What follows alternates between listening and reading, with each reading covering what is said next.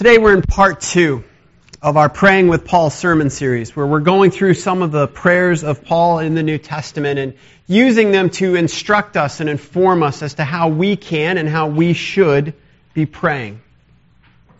Today we're going to talk a lot about love. In fact, the sermon's called Loving Others Enough to Pray.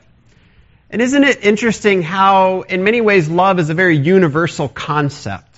I think if you go back through history and you look at songs, popular songs, poetry, you look at art and drama, you're going to see, I would guess, more than any other theme, you're going to see the theme of love over and over again. Now, not always dealt with appropriately or well, but you see it often. Why? Why does love come up so much in art? In fact, if you look at history and you look at movements of history, you'll often see love as a part of those movements, relationships that were born, relationships that were ripped apart. Why? Why is love such a universal concept? Not just in our culture, because love crosses many different cultures. I think every culture has some concept of love. I believe love crosses generations. Every generation has some concept, some important value that it puts upon love. Why? I'll give you the simple answer. God made us that way.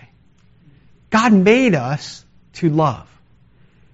When Jesus was asked, what is the greatest commandment? This Bible scholar was saying, Jesus, give me the details that I need to know so that all my ducks are in a row, my outline really works out well of the Old Testament so I can say, I know this is right. Tell me what the greatest commandment is. And what did Jesus say? Love God and love others. Specifically, Matthew 22:37 through 40, love the Lord your God with all your heart, and with all your soul and with all your mind. This is the first and greatest commandment. And the second is like it, love your neighbor as yourself. Love God and love others. These are the two most important things in our life. And they go together. We have to first and foremost love God. Which means we have to understand we were made for this relationship with Him, that we fell away from that He loved us enough to send His Son to die for us, that we can be restored to that relationship. And there is the springboard of our love for Him. We love because He first loved us. It defines who we are and how we live.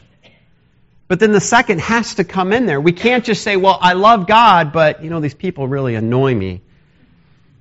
We have to say, as Scripture says, if we love God, we absolutely must love others. Because if we're not loving others, then we can't say we love God. We're not actually loving God. And if we say we love others, but we're not actually loving God, we don't know if the love that we have for them is a real love, a true love, a helpful love, a self-sacrificing love, or if it's just some figment of our imagination that we've made up. So these two things go intimately together, loving God and loving others. And this theme of love, especially loving others, comes up again and again and again in Paul's prayers. Last week in Sunday school, we did an overview, and I divided up the different prayers of Paul among groups in the Sunday school class and had them make a list. And the theme of praying that people would love each other more came up over and over and over again. Now, last week we looked at the foundations of prayer. What is the truth upon which Paul is basing his prayers? The truth that Jesus Christ has died to save us. So when he's praying for the Thessalonians, he's saying, you have faith in Christ, you have been saved by Him. That's God's past work. He prays based on God's present work in their life. Christ is shaping them, changing them from the inside out. God loves us just the way we are. It's an important truth for us to understand. Sinful as we are, messed up as we are, God loves us exactly the way we are. But God loves us too much to leave us that way. So God is at work in our heart. That's the present work that Paul bases his prayers on. And then he talks about this future work. Christ is coming back. And because Christ is coming back, as we talked about in Sunday school this morning, we have a perspective. And so when we pray, we're not just praying, God, help this person during this difficult time now. It's help them to trust in the fact that Christ is coming back. Give them that bigger perspective on what they're going through. It enlarges our perspective on prayer. And that really, those three things, the foundation of God's past work of grace, present work of grace, and future work of grace, become the foundation for why we are to love God. But then we can't just stop there. We have to say, okay, now how do I love others because that is true? Paul loved God. When you read the letters of Paul to people, you see a man who is absolutely saturated with the gospel of God's grace, to use our theme from the previous sermon series, who is saturated with a knowledge of God, but also a heartfelt love for God. He did what he did because he knew what God had done for him, and he was driven by his love for God, to bring glory to God, to be used by God. But because of that, and because he knew what God had done in Jesus Christ, he therefore looked around him and he said, these people need Jesus. I'm going to uproot my life. I'm going to travel great distances. I'm going to go through great persecution because those people that need Jesus are loved by God. I know that because I love God, and therefore I love those people. So Paul was motivated by an incredible and immense love for the people that he served. And you're going to see that in the prayer that we're going to look at this morning. And you can see it in Paul's life. He traveled great distances. He wrote letters to these people to instruct them and tell them that they were on his mind and his heart, that he was praying for them. He wanted them to grow because he loved them.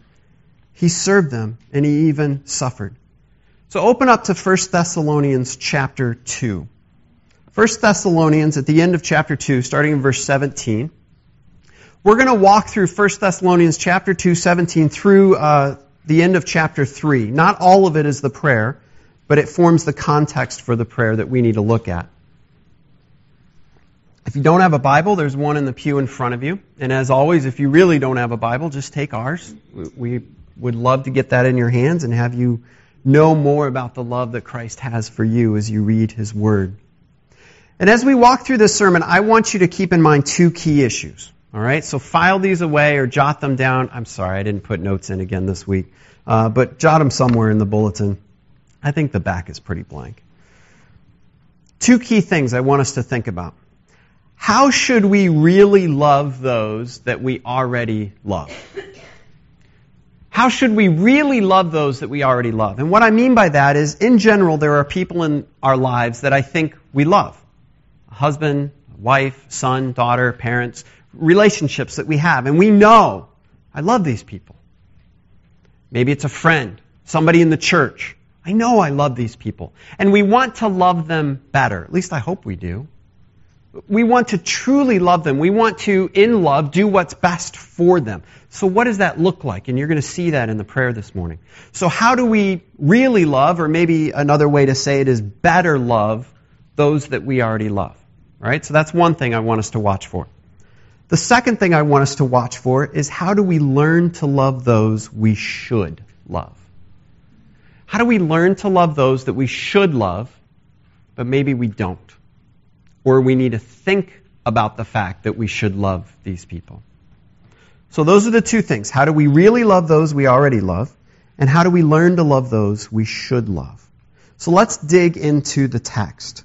And the first thing we're going to see is really the theme of the service. Why does Paul love these people? Or how do we know Paul loves these people? So we're going to start in verse 17. And we're going to go down through chapter 3, verse 8.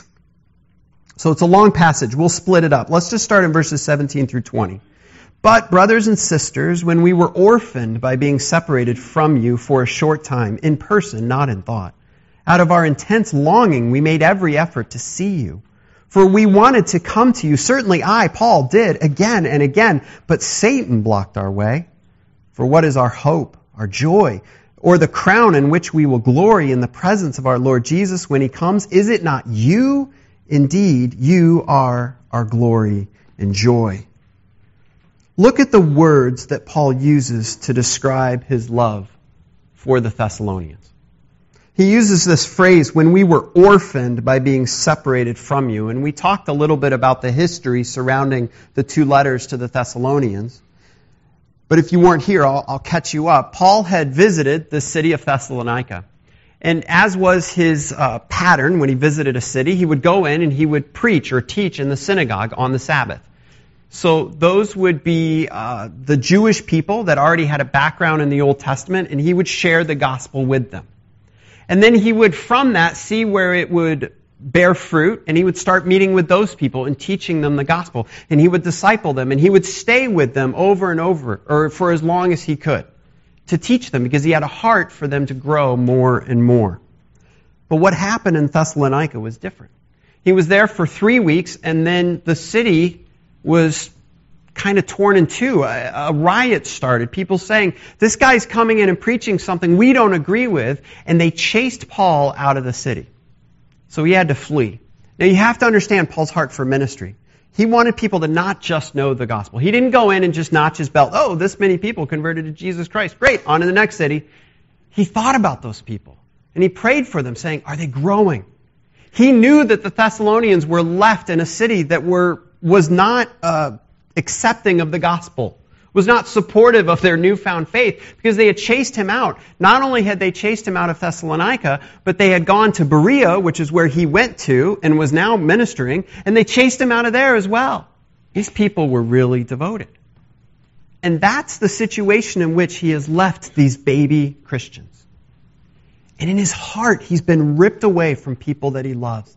And I imagine, based on the words that he's using here, being orphaned from them, I imagine that every day since Paul had to leave there, he was in anguish. God, what's happening to them? Is their faith surviving? Are they truly holding on to Jesus? Are they giving into their culture? What is going on? He's just in anguish, like a parent being ripped away from their child, or vice versa. That's the love that he had for them. At the bottom of the passage, verses 19 and 20, he talks about the hope that he has in them, the joy. They are his joy, his crown, his glory. That's how much he appreciated them and loved them. Paul absolutely loves the Thessalonians. He had a heart for people. And at this point, I want to ask us, and I think we need to ask ourselves, do we love each other that way? Do we truly love another brother and sister in Christ this way? That we are so concerned if they are growing in their faith. That we are thinking about them, praying for them, agonizing over them when they're going through difficult times that are challenging them. Looking forward to those times we can get back together with them, to support them and encourage them. Paul loved the Thessalonians. And because he loved them, he wants what's best for them. Now that's pretty obvious. If you love someone, you're going to want what's best for them. For Paul, what is best is always defined by God's Word. So let's look at verses 1 through 5.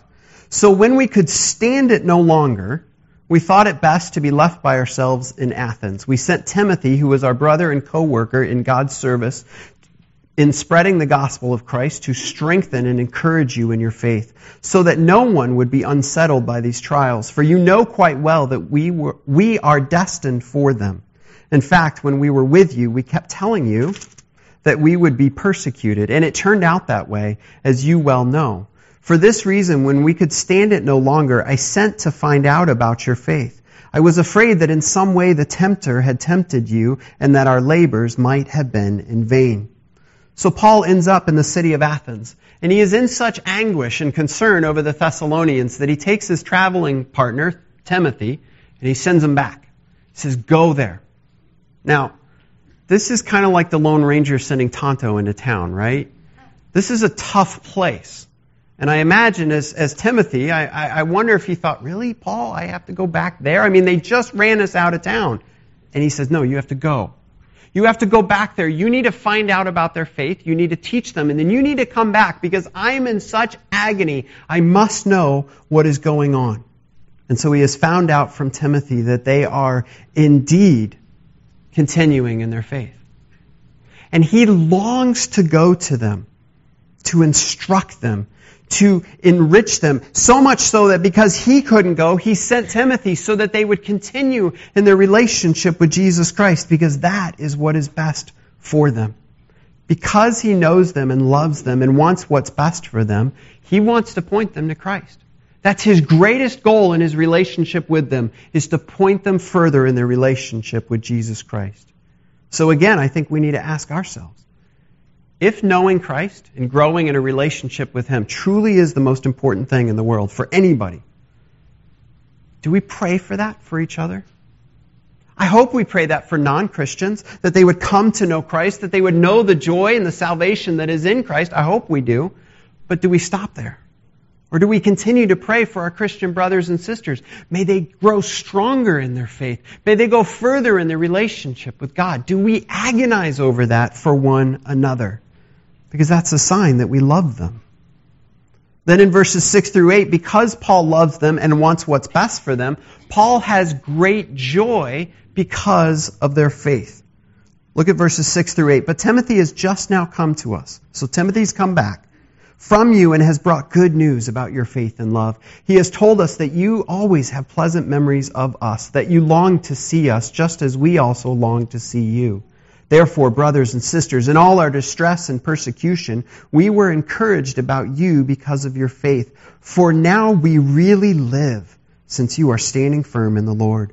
How can we thank God enough for you in return for all the joy we have in the presence of our God because of you? So Paul is so concerned about them that he is overjoyed when he hears news. Because he knows two things. He knows, number one, that the one that came and shared the gospel with them, Paul, has been run out of town. And they might have looked at that and said, well, really, if Jesus was all that powerful, why did Paul have to run away?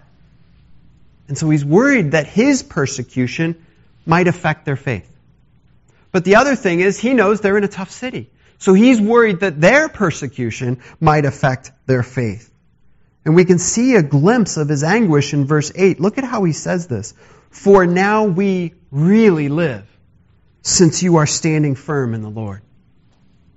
I believe in many ways that Paul, from the moment he left until the moment Timothy returned and gave news, Paul was dying every day. He was just feeling overwhelmed with concern about these people that he had to leave behind. And now that he has heard that they are standing firm in his faith, he says, or in their faith, for now we really live. It's like life has returned to him. Joy has returned to him. What a deep love that he had for these people. Why does Paul love the Thessalonians this way? Why does he care so much about people he barely spent a few weeks with, that he had never previously met and might not ever or after that meet again? Why does he love them so much? Do you know why? Because Paul understood something. That's how he is loved by Jesus Christ. And that's how we are loved by Jesus Christ. John 13:34, Jesus says, a new command I give you, love one another. And he doesn't leave that for us to guess. He says, as I have loved you, so love one another. That's a high standard. That's better than just a handshake on a Sunday morning. That's better than just an email here and there saying, hey, hope you're doing okay. It goes beyond that to say, I am praying for the greatest need in your life that you would grow in Jesus Christ. I am rejoicing over what God is doing in your heart. I'm getting together with you to find out what God is doing in your life. And then I'm praying for you for that specifically. Because when Jesus saw our sin, when He saw our greatest need, He didn't just look down from heaven and go, you know what, I'll just send Him a care package. You know, just tie it up with a nice bow. Maybe put some nice thoughts in there, a few quips and quotes, and this will really change their day, and this will set it out. This will make them okay, because I love them. Did He do that? What did Jesus do when He saw us in our greatest need? He left the glories of heaven. He came and lived among us. He suffered with us. He took our sin upon Himself and died in our place to serve us in a way we could never accomplish for ourselves. And then He rose from the grave, promising eternal life for all who believe. He did this out of love. Because Christ's love is much more than just sentimentality. Christ's love shows itself in sacrifice. And that shaped Paul's love for others. And it needs to shape our love for others as well. Paul loves the Thessalonians this way because he knows he and they are loved by Christ this way. And then that knowledge of what is true infuses his prayers. And it needs to do the same with us. So this love now that he has for them leads him to pray. Because he truly loves them, he's going to pray for that which is most important. So let's look at the prayer now that he's going to pray for the Thessalonians. Let's look at verses 9 through 13. How can we thank God enough for you in return for all the joy we have in the presence of our God because of you? Night and day we pray most earnestly that we may see you again and supply what is lacking in your faith.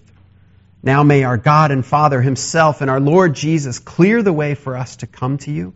May the Lord make your love increase and overflow for each other and for everyone else, just as ours does for you. May he strengthen your hearts so that you will be blameless and holy in the presence of our God and Father when our Lord Jesus comes with all his holy ones. The first thing that we see is that Paul's prayer is motivated by his thankfulness.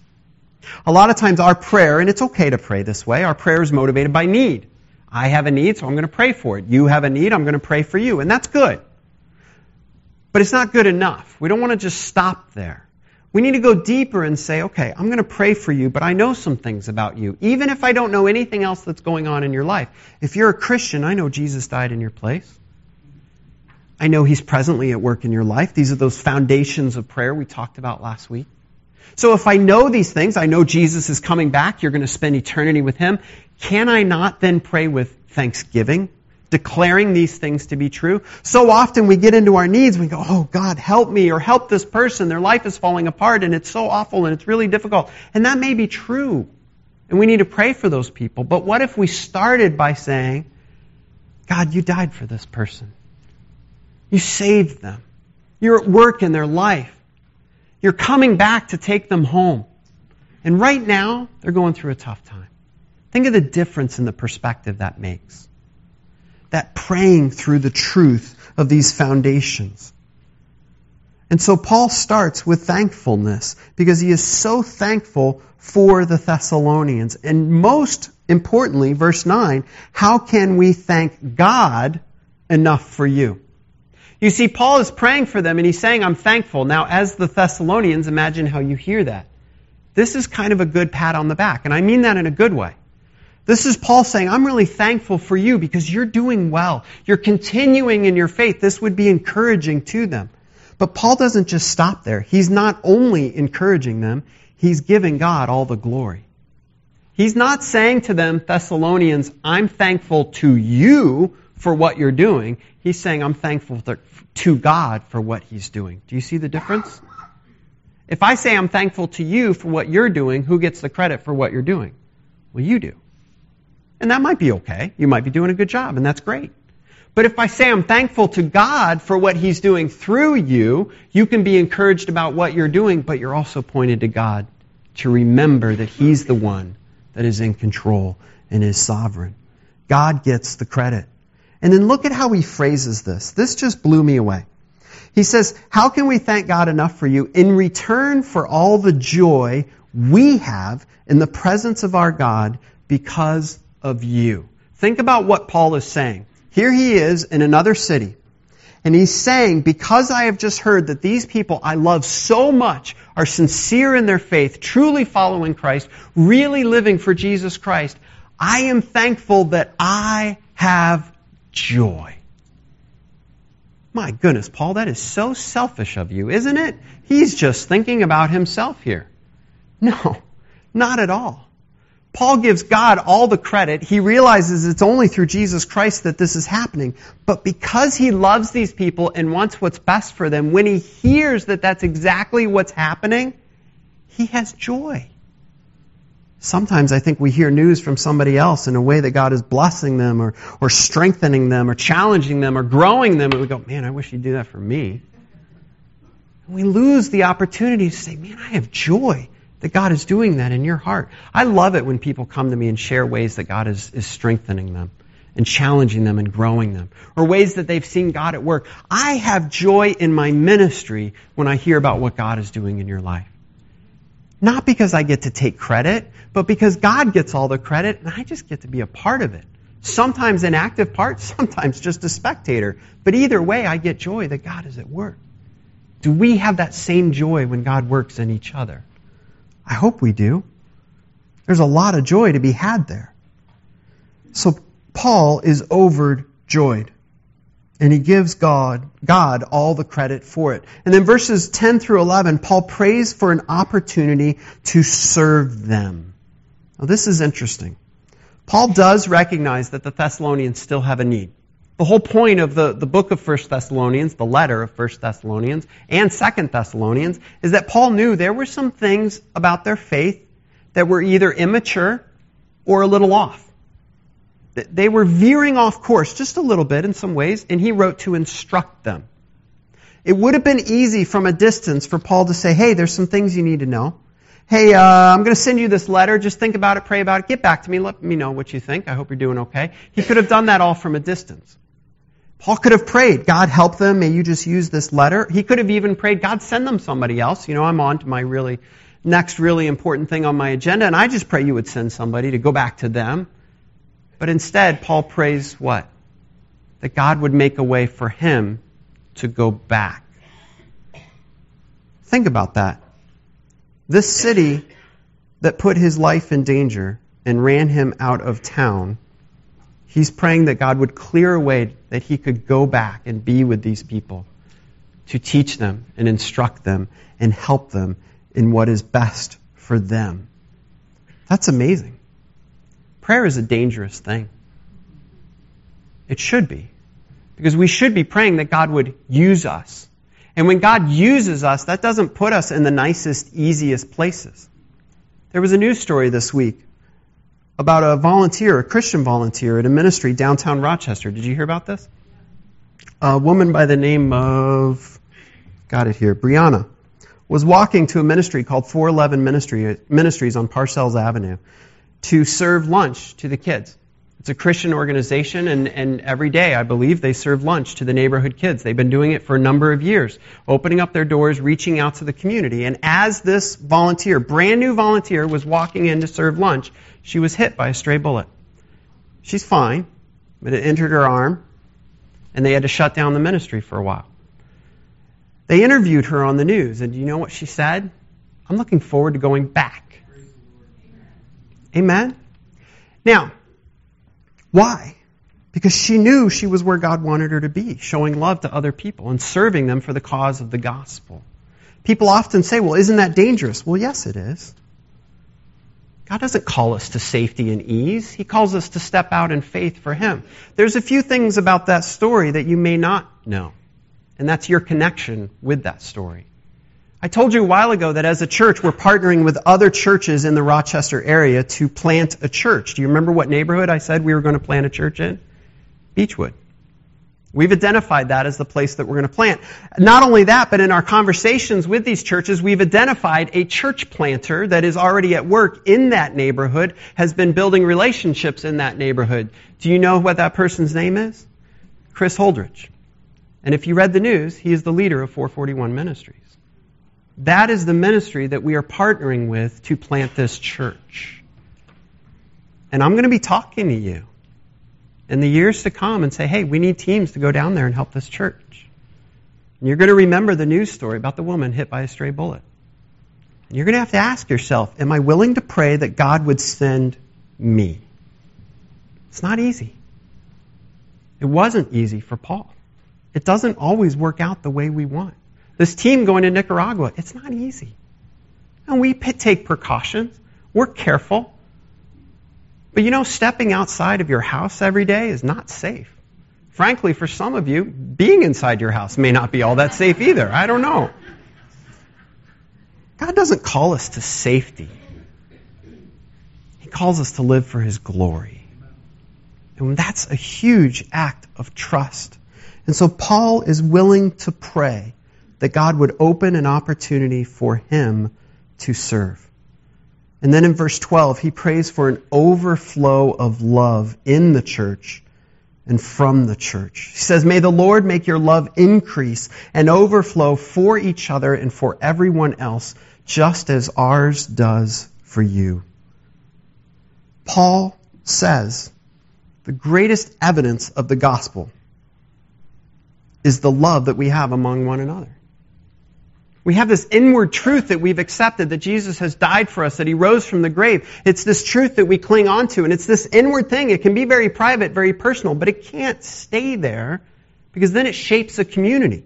A community of people, we call them Christians, and we call the community the church. They get together because we have this thing in common. It's drawn us together. And the thing within the relationships of the church that is the greatest display of the gospel of Jesus Christ is love. And how amazing that I think it is the thing that has been the most common from every generation and every culture that there has ever been, this huge emphasis on love. And God has chosen to say, I'm going to use you to demonstrate my love to the world. Now, it's tempting to take that as Christians and say, I'm praying for love in our church, or I'm praying for love for this person, and to say, well, we just need to love them. It doesn't matter what they're going through. It doesn't matter what they're struggling with. It doesn't matter what they believe. It doesn't matter that they're different. We just need to love them. In Scripture, love is shaped by truth, always. It has to be. Because the context of this prayer, that they would grow in love, is the instructions of Paul that surround this prayer. To teach them about Jesus Christ, to challenge them in ways that they are going off course. Love must be shaped by truth. Love that is separated by truth is not love at all. It's something else. Often something dangerous. So love must be shaped by truth, but truth must be expressed in love. It's good to stand up for the truth. It's good to stand up for doctrine. We have to do it. But there's a danger, I think, among Christians today. That we can be so caught up in saying we're standing up for truth that we forget that that truth is being applied to people for whom Christ died and for whom Christ loves. People that we are called to love. Sometimes, in our effort to defend the Word of God as being the sole authority of truth and to say this is what is true and I'm going to be submissive to everything that God has written, we accidentally grab handfuls of it and rip it out and throw it away because we fail to love. And all over this authoritative book that we claim is so important for us is the command, you must love one another. So we can't fight for truth without love. I want to apply this to one specific area. Because I'm worried. My wife and I have been talking a lot about this lately. I love technology. I really do. But technology has a tendency to separate us a few steps from people. And that's okay, because sometimes we're separated from people with distance or whatever it is. And technology is a great way to keep up to date with somebody. But it has a side effect that we need to be aware of. Because in our interactions through technology with people, because we're removed from them, instead of responding or interacting with the person, we start interacting with the words on the screen or the picture on the screen. And we forget that on the other side of our monitor there's wires and they connect to somebody else's monitor. And on the other side of that monitor there's a living human being for whom Jesus Christ died. And so we rip off something and we say, I'm standing for truth. And the other person goes, I'm crushed. And they're hurt. If it's not loving, it's not truthful, according to God's Word. Now, I want to apply this in this way. We're coming up on an election time. God help us. I want us as a church, I'm going to call upon you to make a commitment to say that you will not post anything online that is unloving about any candidate. Because as much as we want to stand, and I believe you can post things that point out if somebody's in error, we can post things that show what somebody believes, I think it's all fine. But if we cannot look at what we have posted, what we have linked to, the article, the tone of the article, the truth of the article, if we can't look at it and say, this is loving toward that person, even though I disagree with them, this is loving, then as a Christian, I'm calling upon you, don't do it. How many of you are willing to make that commitment today? Okay. I know that's hard. These are real people, guys. We are called to love real people. And I believe as a church, if that would not only infuse our Facebook posts, but also our conversations, that people would come in and say, that person really disagrees with that public official, but man, you should have heard the way they talked about them. It was in love, and they're praying for them, and they want the gospel to go out. They want God's glory. Man, it was just so beautiful the way they talked about them. It's an opportunity for the gospel of Jesus Christ. Finally, verse 13. Paul prays that they would be holy and blameless. And not just holy and blameless, but that they would be strong enough from God to be holy and blameless. May He strengthen your hearts so that you will be blameless and holy in the presence of our God and Father when our Lord Jesus comes with all His holy ones. What is holiness? Holiness is living with a conscious choice that Jesus is better than everything else the world has to offer, and then making decisions based on that. That's what holiness is. It's a strong heart devoted to Jesus Christ that is able to walk through the world saying no to the lesser things of this world and the sinful offerings that are less than what God has, because we believe that we have something so far greater in Jesus Christ. That's what holiness is. Holiness is not giving up a bunch of good things and just suffering through it. It's saying, compared to Jesus, that's nothing. I don't need that. I don't even want that anymore. I want Jesus.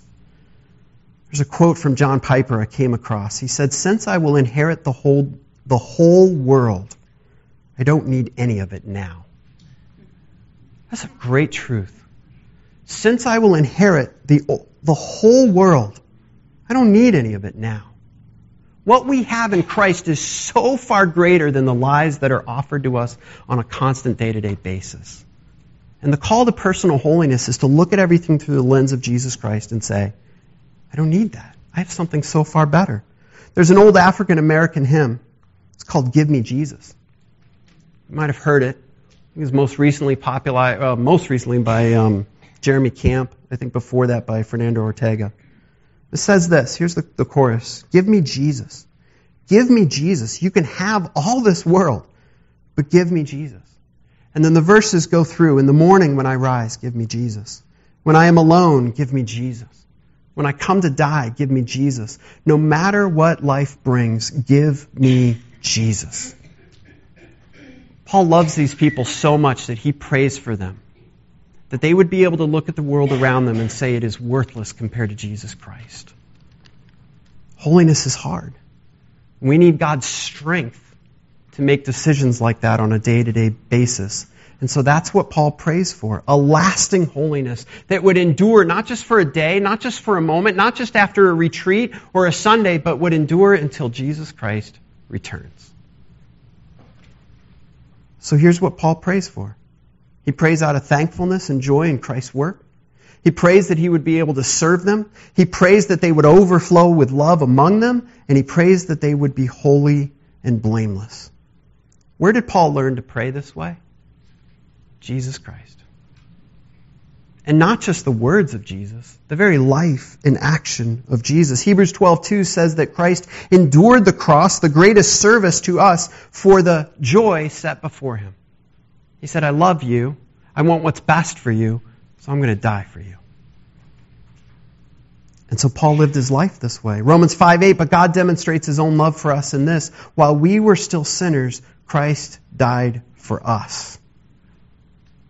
Do we truly and properly love those that we say we love? Because if we do, we need to go deeper in our prayers for one another and for those people. It's good to pray for help day to day. It's good to pray for healing. It's good to pray for new jobs or help with difficult situations. It's good. But let's go deeper. And let's pray for Christ's work in that person. Let's pray for the overflowing work of Christ in somebody's life, that they would love those around them. Let's pray that God would give us opportunities to be used by Him in their life. And then loving those that we should love but don't. Let's look at them through the eyes of Jesus. And then let's pray. Let's look at them as somebody for whom that is made in the image of Christ and can be saved by Jesus Christ. Let's look at them that way. And let's run all of our conversations and all of our comments about them through that grid. And instead of clicking the keyboards or shouting out some funny joke about them that demeans them and demeans the image of God in which they were created, let's get on our knees and pray for them, as hopefully we are doing for one another. Let's pray. Heavenly Father, God, teach us to love each other the way you have loved us. And I pray that knowing it is a huge prayer. I pray that knowing we will always, this side of heaven, fall short, and yet I pray that knowing it is what you call us to. And only you, through the power of your word, through the power of the Holy Spirit at work in those who believe, and only through the power of the gospel that saves us, can that even be possible. And I pray that knowing that the world desperately needs to see this. Us loving each other the way you have loved us. May it infuse our prayers. May it drive us to pray. May we truly love one another by praying for that which is most important. Out of love, praying that we would grow in you and then grow in our love for each other. It's in the name of Jesus Christ we pray. Amen.